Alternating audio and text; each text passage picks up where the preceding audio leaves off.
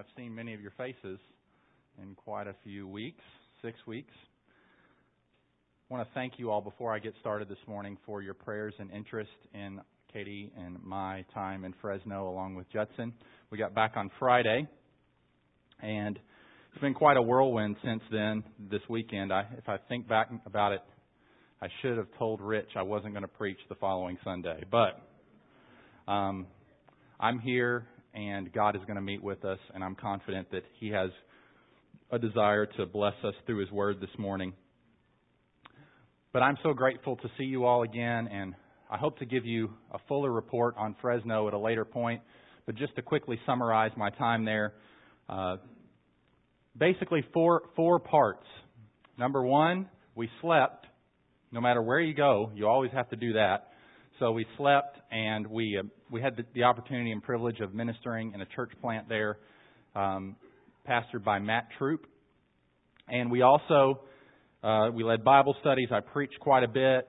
We led the singing. We did visitation and met with people and did all of those kind of things. And it was a great privilege for me to do that under the hot but not humid California sun. Also, we had the privilege of just being there and kind of breathing the life of a different setting and a different culture and a different work. This is a very established church. We had the privilege of working in a very about a year old church, and that was just a unique opportunity and a unique privilege. Very thankful for that. I also was glad to be able, because of the 2-hour time difference, to join you many mornings via the internet, especially in the morning service. So I still felt like I was still home. Kind of felt like a Star Trek kind of experience where you're not in the same place, but yet you can see everything. But I was there, and I felt like I was with you in spirit.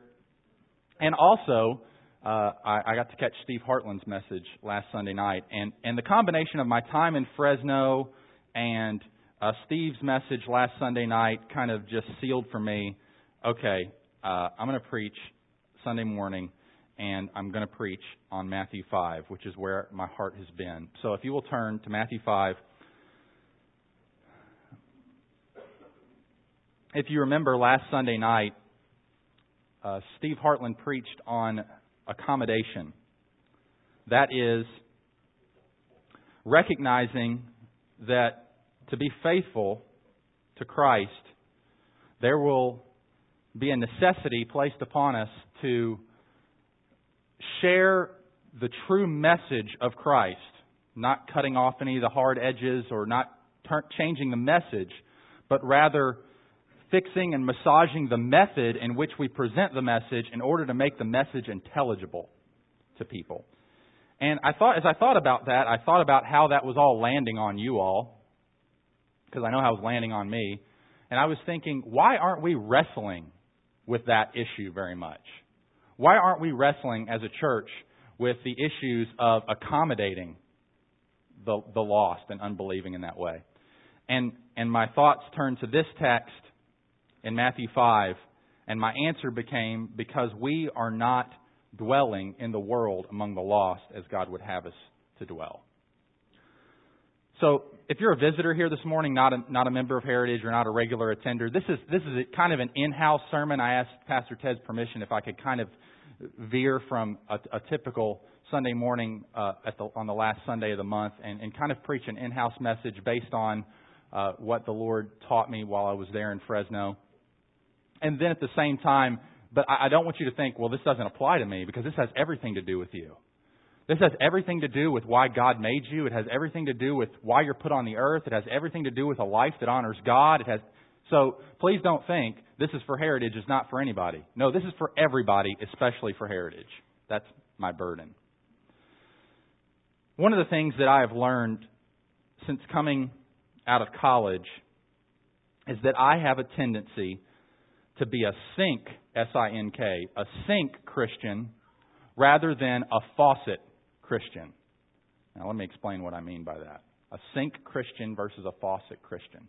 A sink Christian is a Christian that sits and soaks in everything, soaks in salvation, soaks in the Word of God, and it fills the sink. and we soak in the benefits. But at the end of the day, it just sits in the sink. A faucet Christian is a Christian that views salvation as something that comes to them in order to flow through them as a blessing to others. And I think conceptually in our minds, we all want to be faucet Christians because the Bible pushes us in that direction. But if we're not deliberate about that, we can so often become sink Christians where the water just sits. And you know what happens to water that sits in a sink after a long time, right? It gets stinky. And we can become that way. We can become stinky people. And the reason why we can become that way is because the water is not flowing. God loves to fill people that give it to others. Say, I'm frustrated. God doesn't seem to be teaching me anything new. The Word of God doesn't seem exciting to me anymore. Are you giving it away to other people? Because if it's just sitting there, we can become like that lake that has no tributaries or nothing that flows into it. It just over time gets green and ugly and dirty. And our church was meant by God to operate like a New Testament church should and not like Old Covenant Israel. Let me explain. In the Old Covenant, in the Old Testament, God's people Israel were primarily a nation in which the people were to represent God, but they weren't necessarily to be going out and sharing about God to the rest of the nations. Rather, they were kind of a come and see place. It was like if the stranger comes into you and you happen to share with him about that, that's great. But in other words, the nations came to Israel to receive what Israel had. And so often, so many churches can operate like that. We have a come and see mentality. We have, if you build it, they will come. We have built it. We have the truth. And certainly that's true. And nothing that I'm saying this morning is undermining that. It's just an issue of emphasis. The Old Testament Israel was primarily this come and see community. Come among us, and we will show you the right way. But the church in the New Testament, according to Christ's commission, is not to be that way. We are to rather to have a go and tell mentality, not a come and see mentality primarily. It is a go and tell mission. The church goes out into the world to bring God's blessing of redemption and renewal. We are not to operate with a, if we build it, they will come, but rather God is building, so let's go. And that's why I bring your attention to Matthew chapter 5 this morning. Let's read together verses 13 through 16. You are the salt of the earth. And if salt has lost its taste, how shall its saltiness be restored? It is no longer good for anything except to be thrown out and trampled under people's feet. You are the light of the world. A city set on a hill cannot be hidden, nor do people light a lamp and put it under a basket, but on a stand, and it gives light to all in the house. In the same way, let your light shine before others, so that they may see your good works and give glory to your Father who is in heaven.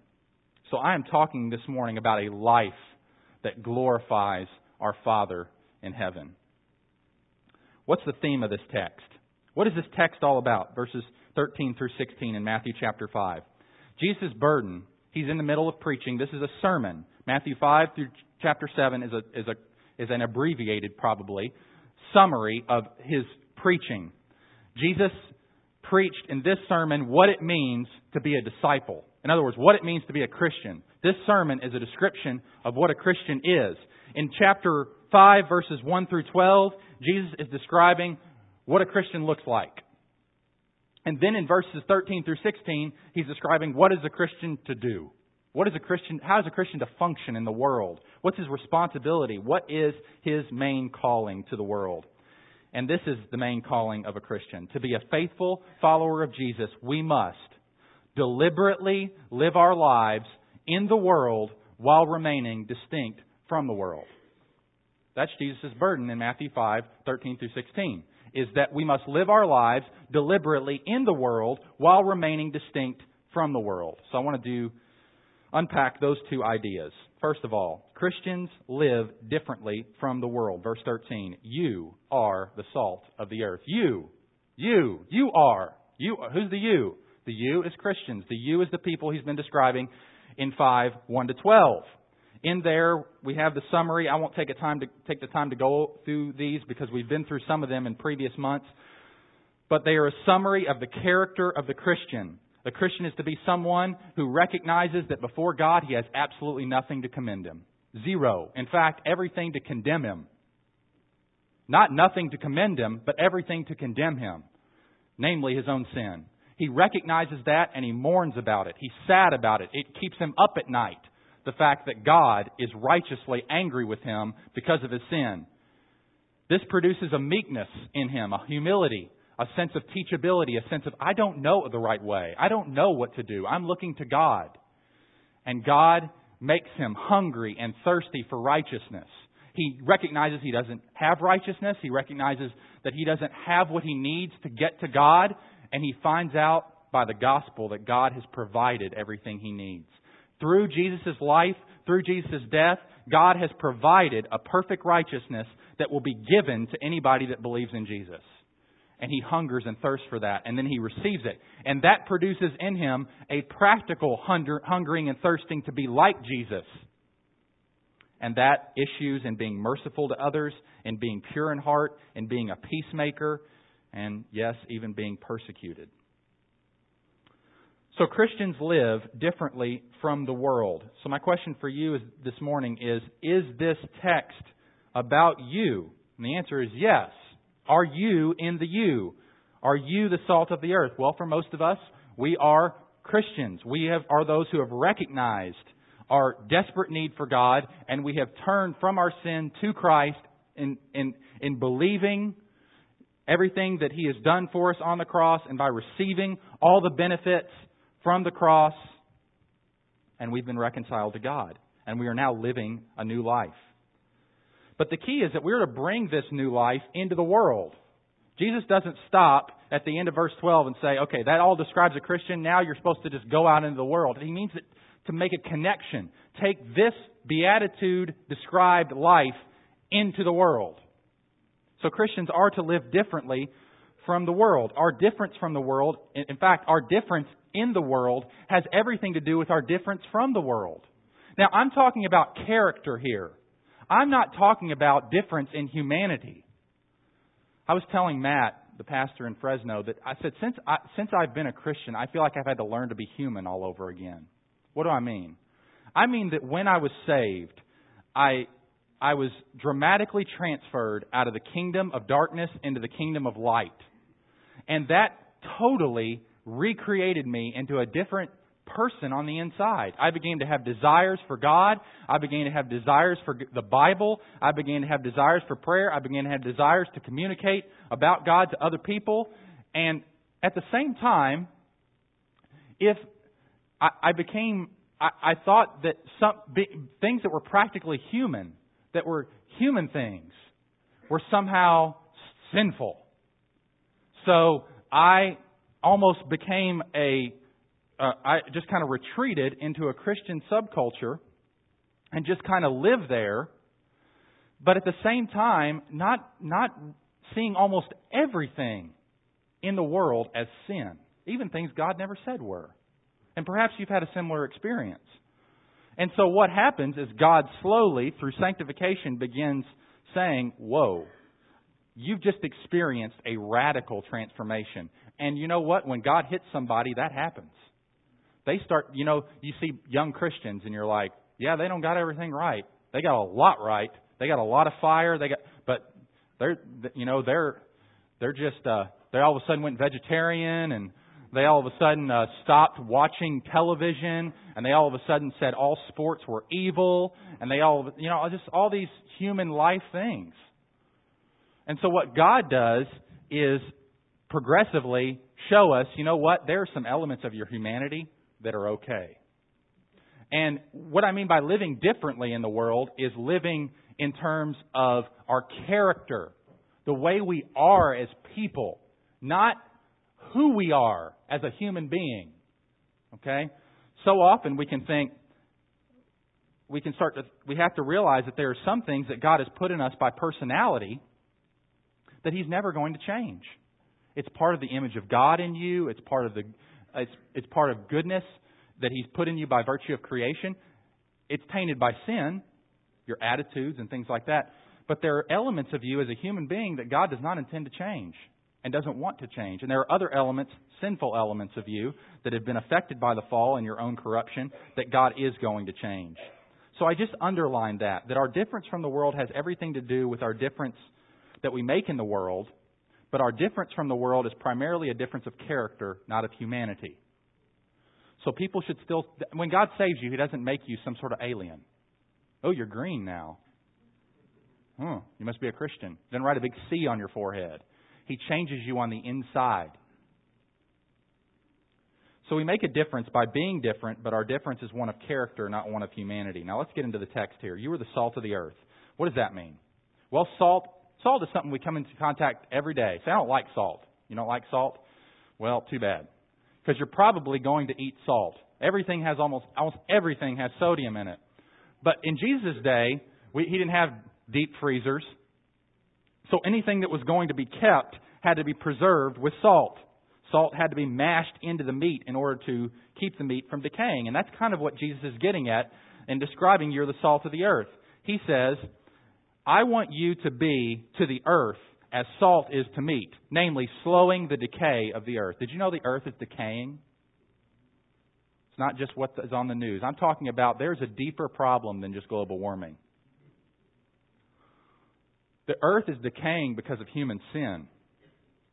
In Genesis chapter 3, God brought a curse upon the earth. And ever since then, it's been groaning. There have been natural disasters and hazards, and things aren't going the way they should, and humanity is just out of sorts. And the reason that happened is because of human sin, and the earth is in a process of decay. And the fact that the world is not worse off than it is right now is because Christians are in the world. Do you know that's the truth? Christians are the most environmentally pro people in the world. They are more concerned about the earth than anybody. Because God owns this earth. And He's interested in this earth. And He plans to redeem this earth and renew this earth when Christ comes back. But the earth as in its present condition is slowly decaying.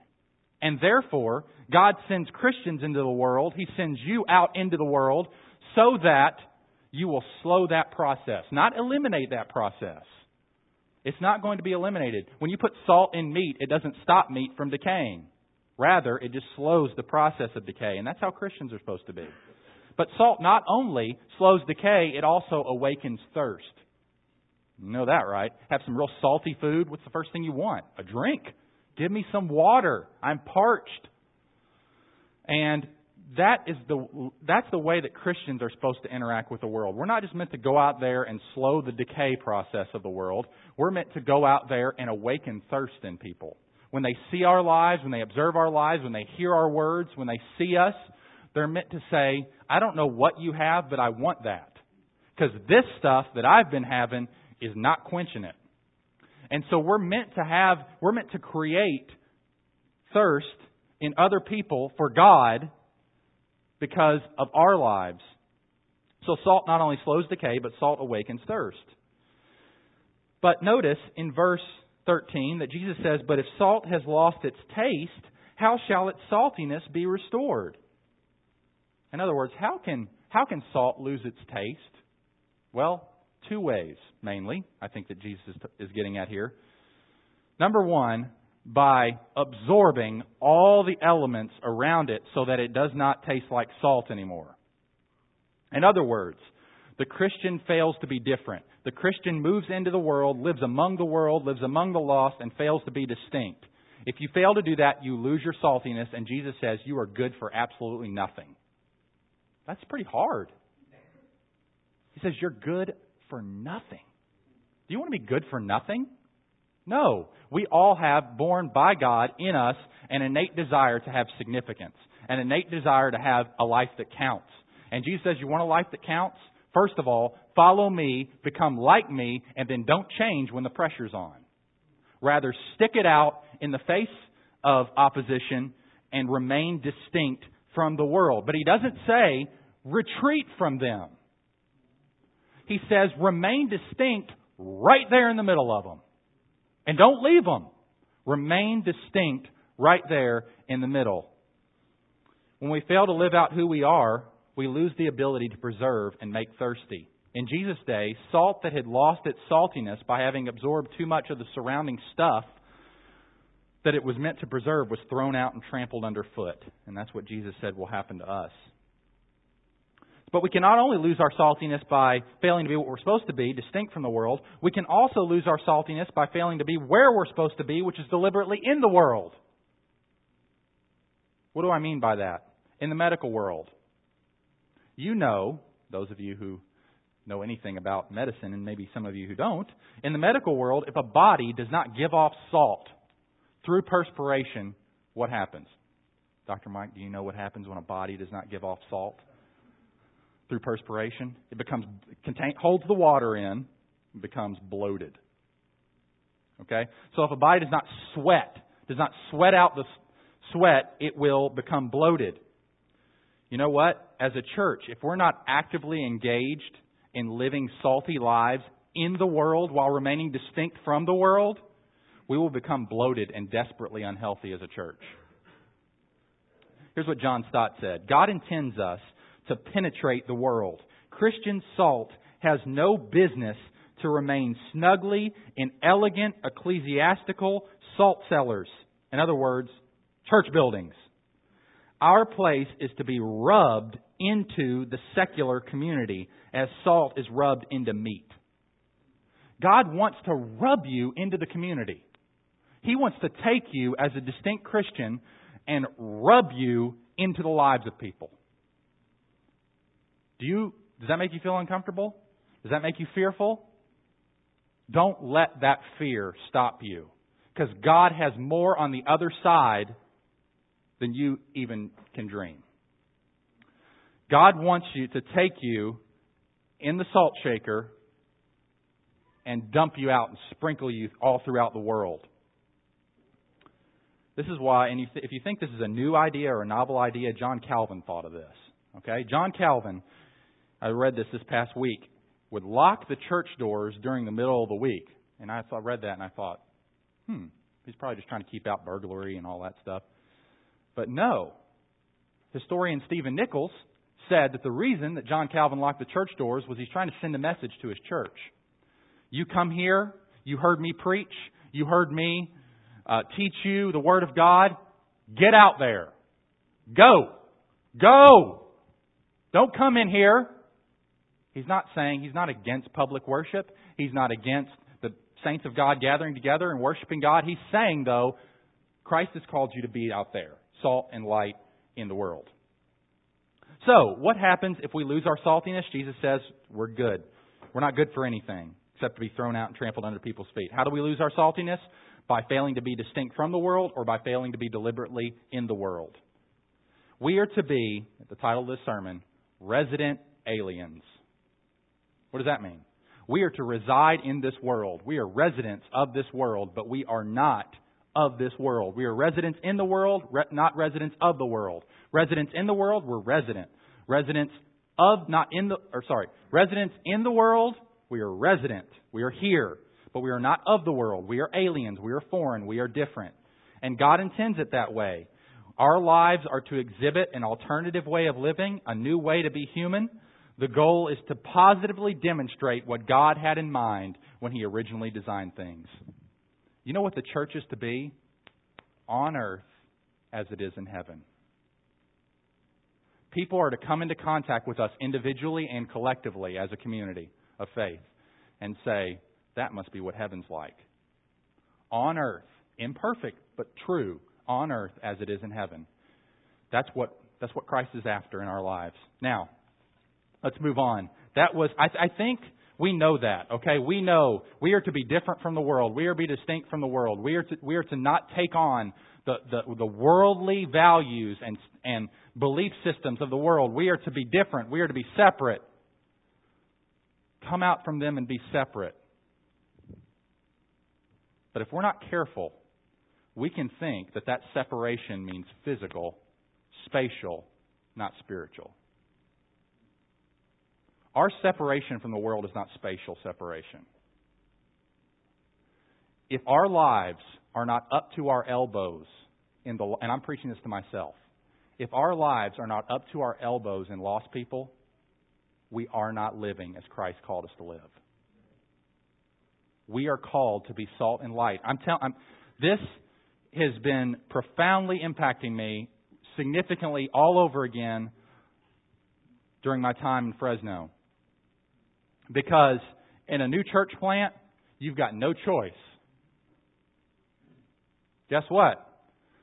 You either are up to your elbows in lost people, or you go work at Burger King. It forces you. And it's been a good exercise for me.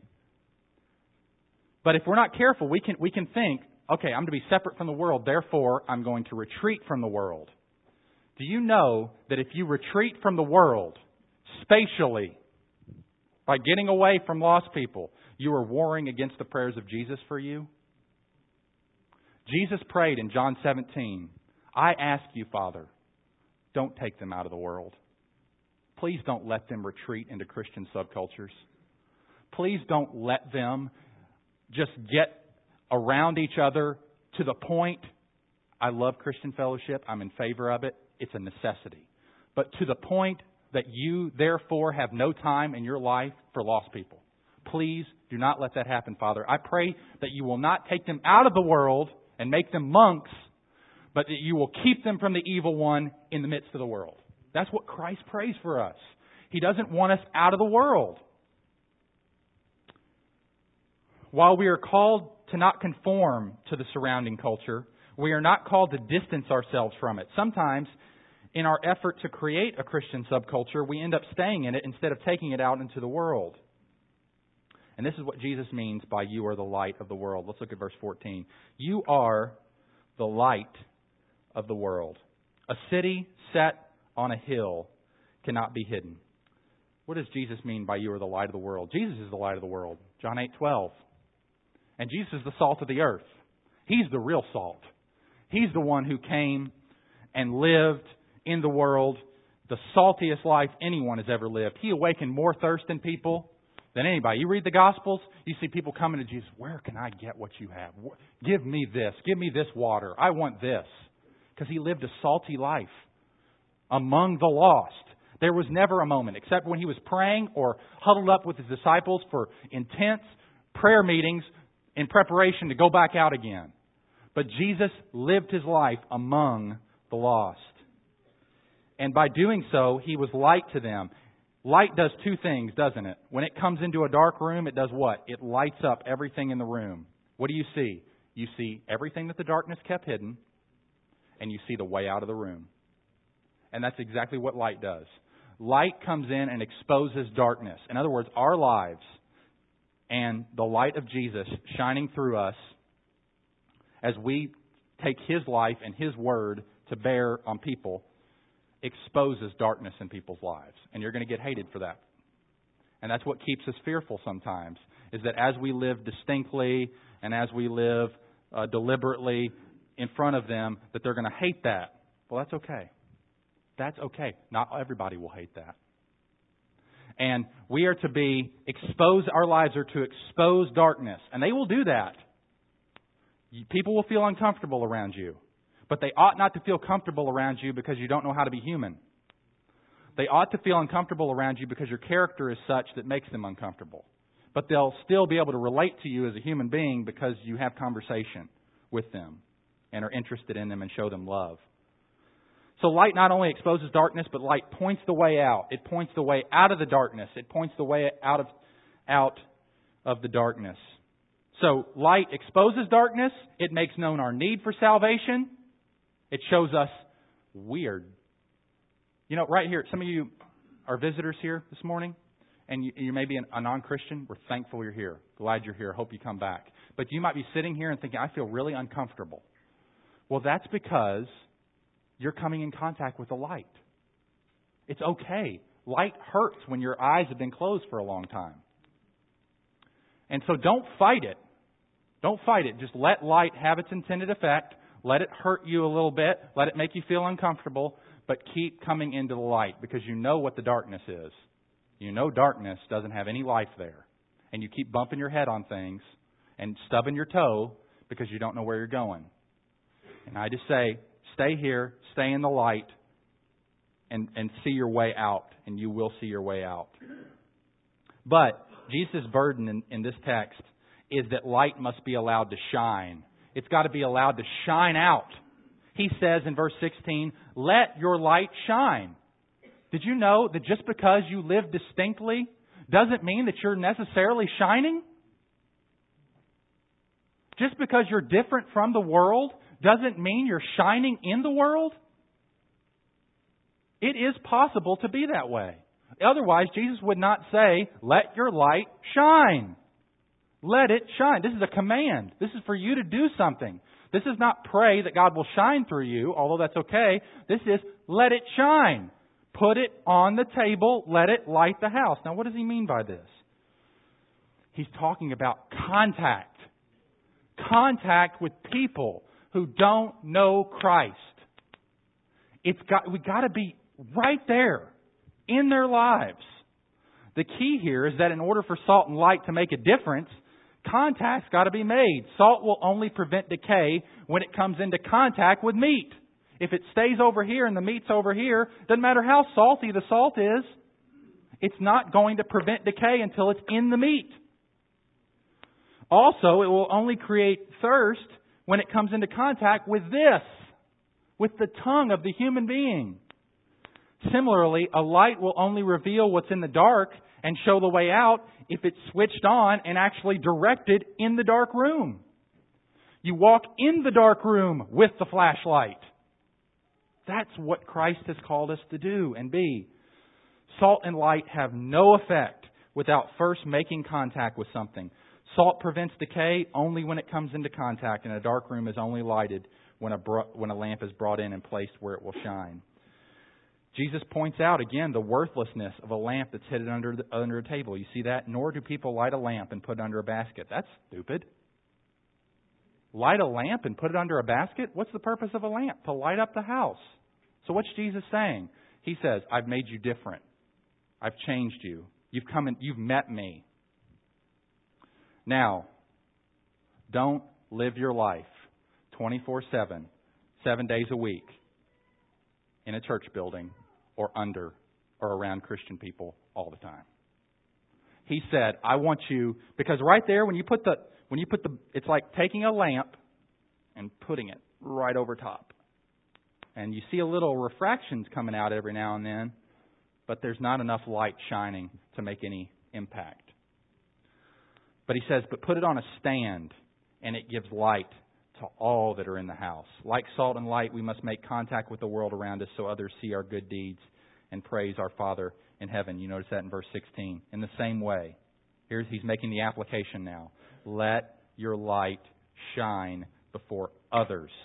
And he means those who do not know me.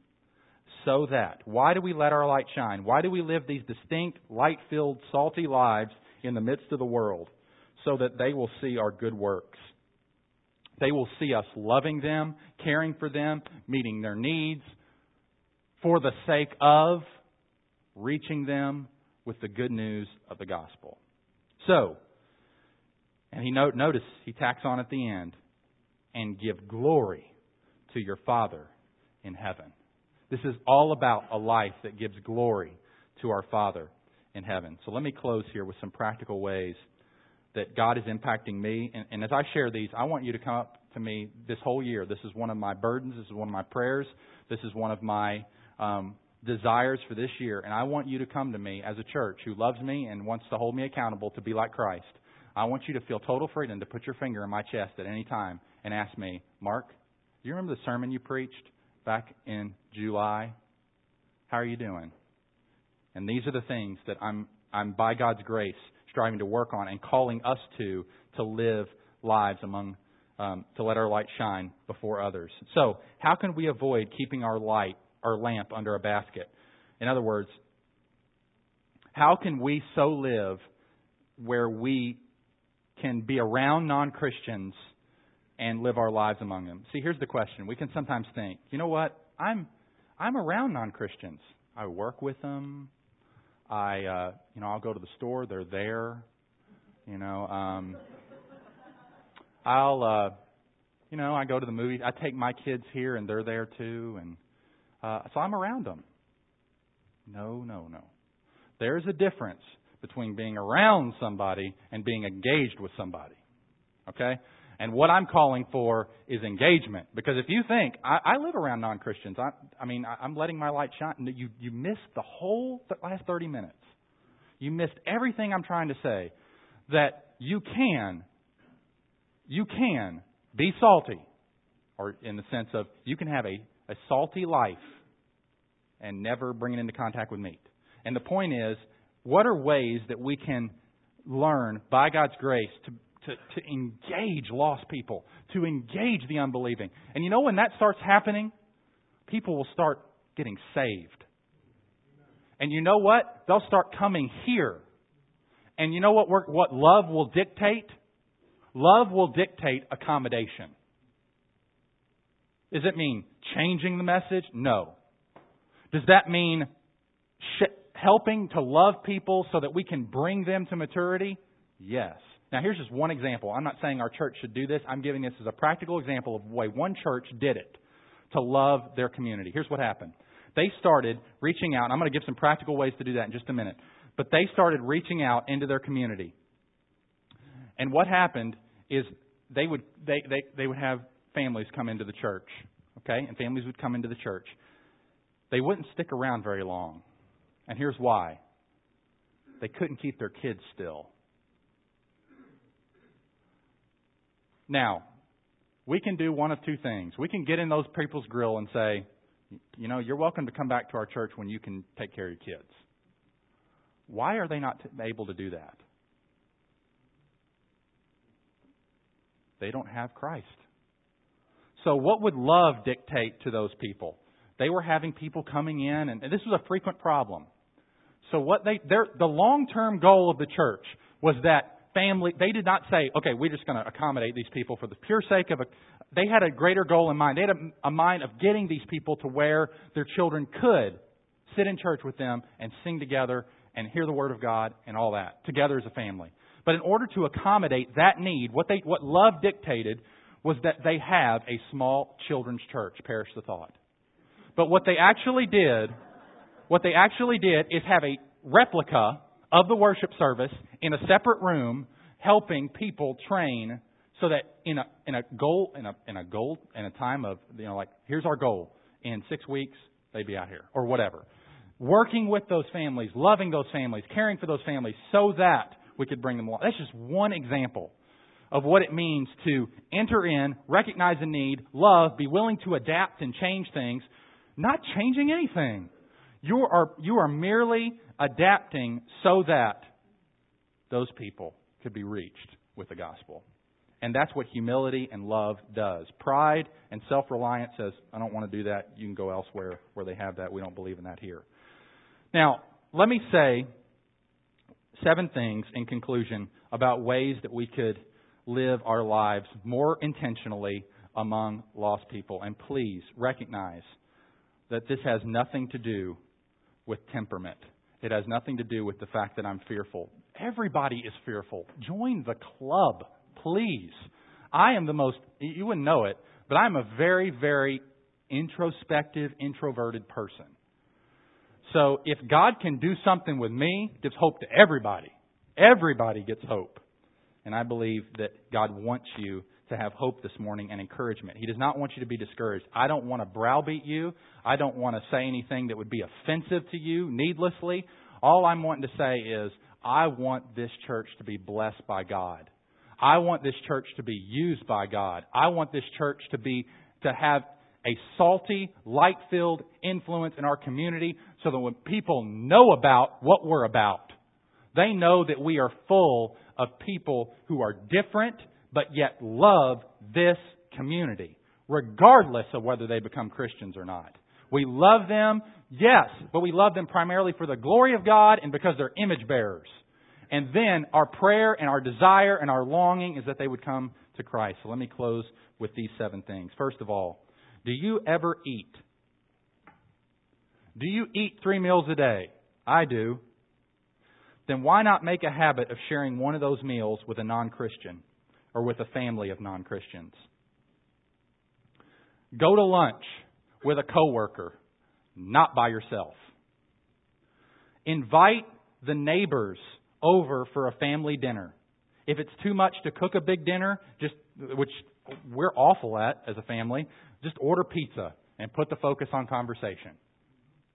When you go out for a meal, invite a non-Christian friend. When we have hospitality on Sunday, make it so that non-Christians want to come. Have cookouts. Invite Christians and non-Christians. Get together as families. My vision is that we would be a church that would have family hospitality evangelism. That we would be working together as families, saying, who do you know? How can I serve and help you in your contacts with people? Look, I believe that personal evangelism is a very, very small part of the church's life. The church is meant to be a community. So as we function as Christians living life together, we will be the most effective in actually impacting and reaching out to people. Because what they need more than you is they don't need you so much as they need to see God. And they will see God, according to John 13:34 and 35, as you are loving one another. So they will see God in you, but they will see a display of God as we are loving one another and caring for one another and showing interest in them.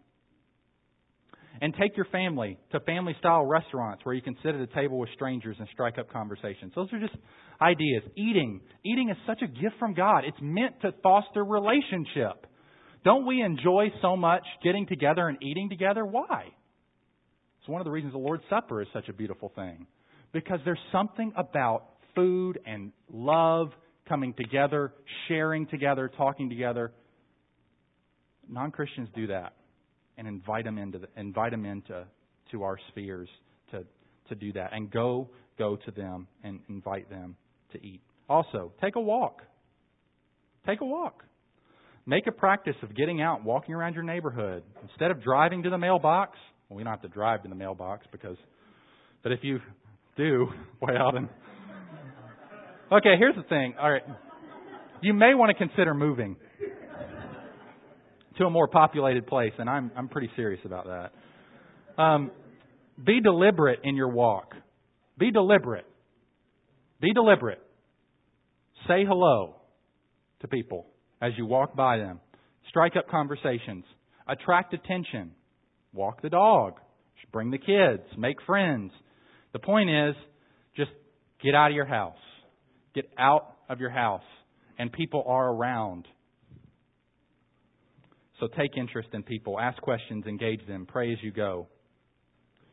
Also, not only that, but be a regular. What do I mean by that? I mean, instead of hopping all over Owensboro for gas, groceries, haircuts, eating out, coffee, whatever, go to the same places at the same times. Try to be a regular. Mark Dever does this. He eats at Subway right down the road from the church building. He's a regular there. Why? Because he wants to be in the life of the people. So they see him more than once. It's very hard to build a relationship with somebody you only see one time. So get to know the staff, smile at them, ask questions, be a regular. I mean, how many cups of coffee? You know the reason why we have Starbucks? Jonathan Chrisman and Pastor Ted are regulars. They have friendships with those people. They've shown an interest in them. So that's the point. We got to ask questions, smile, be a regular, have friends there, seek to make friendships. So just be a regular at places. And I know that if we just opened up the floor right, and this might be a helpful exercise. This would be encouraging for our church, maybe on a Wednesday night, just to stand up and say, Mark said 7 things. How are we doing those things? Would you just share with us? That would feed my faith. Because I know we're doing this stuff. We just need to let each other know about it and encourage each other. So let's do this. Let's share about it. Say, I do. Here's the conversation that I had on a walk yesterday. Here's the person I'm trying to strike up a friendship with. Here's the places I'm trying to frequent. Here's the people I'm trying to have over. Another thing, hobby with non-Christians. Just take the things you already love to do and just include non-Christians in them. So get out and do something you enjoy with others, like teaching a lesson or sewing or piano lessons or something like that, or something that you're scrapbooking, whatever, and just include others in that. Be prayerful, be intentional, be winsome, have fun with them. Talk to your coworkers. Now, I know that can sometimes be hard, but here's a way to do that. Take breaks intentionally. Go out with your team or a group of people to lunch with them, or if it's possible, pick 4 of them, pray for them. These are the ones I want to spend more time with and get to know. Go to functions.